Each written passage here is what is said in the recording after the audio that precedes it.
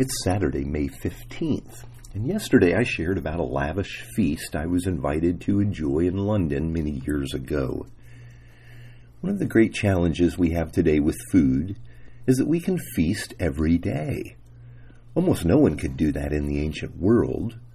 Food was more difficult to obtain, and food variety was severely limited. Before the advent of preservatives and refrigeration, food could only be kept for short periods of time. Yes, it was possible to salt meats and to preserve some fruits by drying, but usually meals were light and confined to what was in season.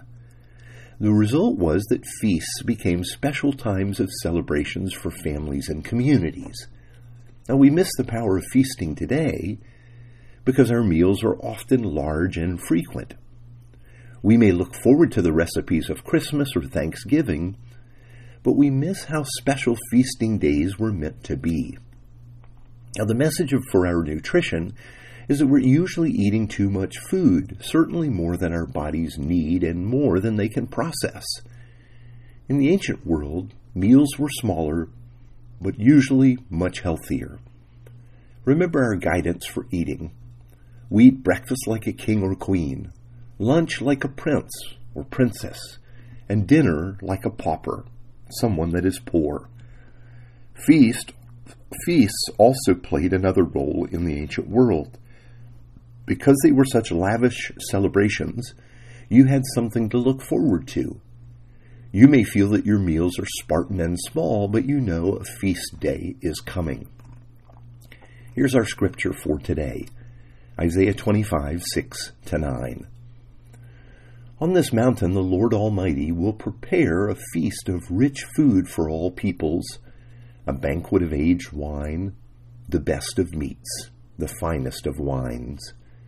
On this mountain he will destroy the shroud that enfolds all peoples, the sheet that covers all nations. He will swallow up death forever. The sovereign Lord will wipe away the tears from all faces. He will remove his people's disgrace from all the earth. The Lord has spoken. In that day they will say, "Surely this is our God. We trusted in him, and he saved us. This is the Lord. We trusted in him. Let us rejoice and be glad in his salvation." Now, the prophet Isaiah lived through a challenging time in history. Leadership was changing. The future seemed uncertain. To encourage the people, the Lord gave him a vision of the distant future, when time would be brought to an end and God's people would be gathered to him. Notice, the setting is a great feast. How do we know this? Well, the great feast days were times when meats were served and the best wine was consumed. Meats were served only rarely because once an animal was slaughtered, it had to be consumed right away. And you would need a lot of people to finish it off. And wine, that was the Jewish symbol for joy and celebration. The Lord gave his people this word to remind them that a great feast was coming, a day when they would sit at the table with him and enjoy the richest of fare. Now, as I read this text, I see a few helpful applications. The first is that in looking to God and the salvation he has planned for us, that we can put food in the right place in our lives. We could find ourselves turning to food to feel comfort, to drive away fear, or deal with anxious thoughts and lives. What if instead of using food in this way, we looked to God and trusted in his plan for us and our world? How might our lives be changed if we did what he called us to do? Cast all your anxiety on him, because he cares for you. That's 1 Peter 5:7. Now, as I learn to do that, I look less to food to give me peace. Jesus himself is our peace, and we come to rest in him. I look back on the year of COVID. I was tempted to misuse food to help me process things I was feeling deep in my heart. Instead, I learned I could take my fears and worries to Jesus and find peace in him. Then I'm not driven by food, but by the love of Christ. Now, the second application is about looking forward to our feast days. What if we refrained from feasting before the feast?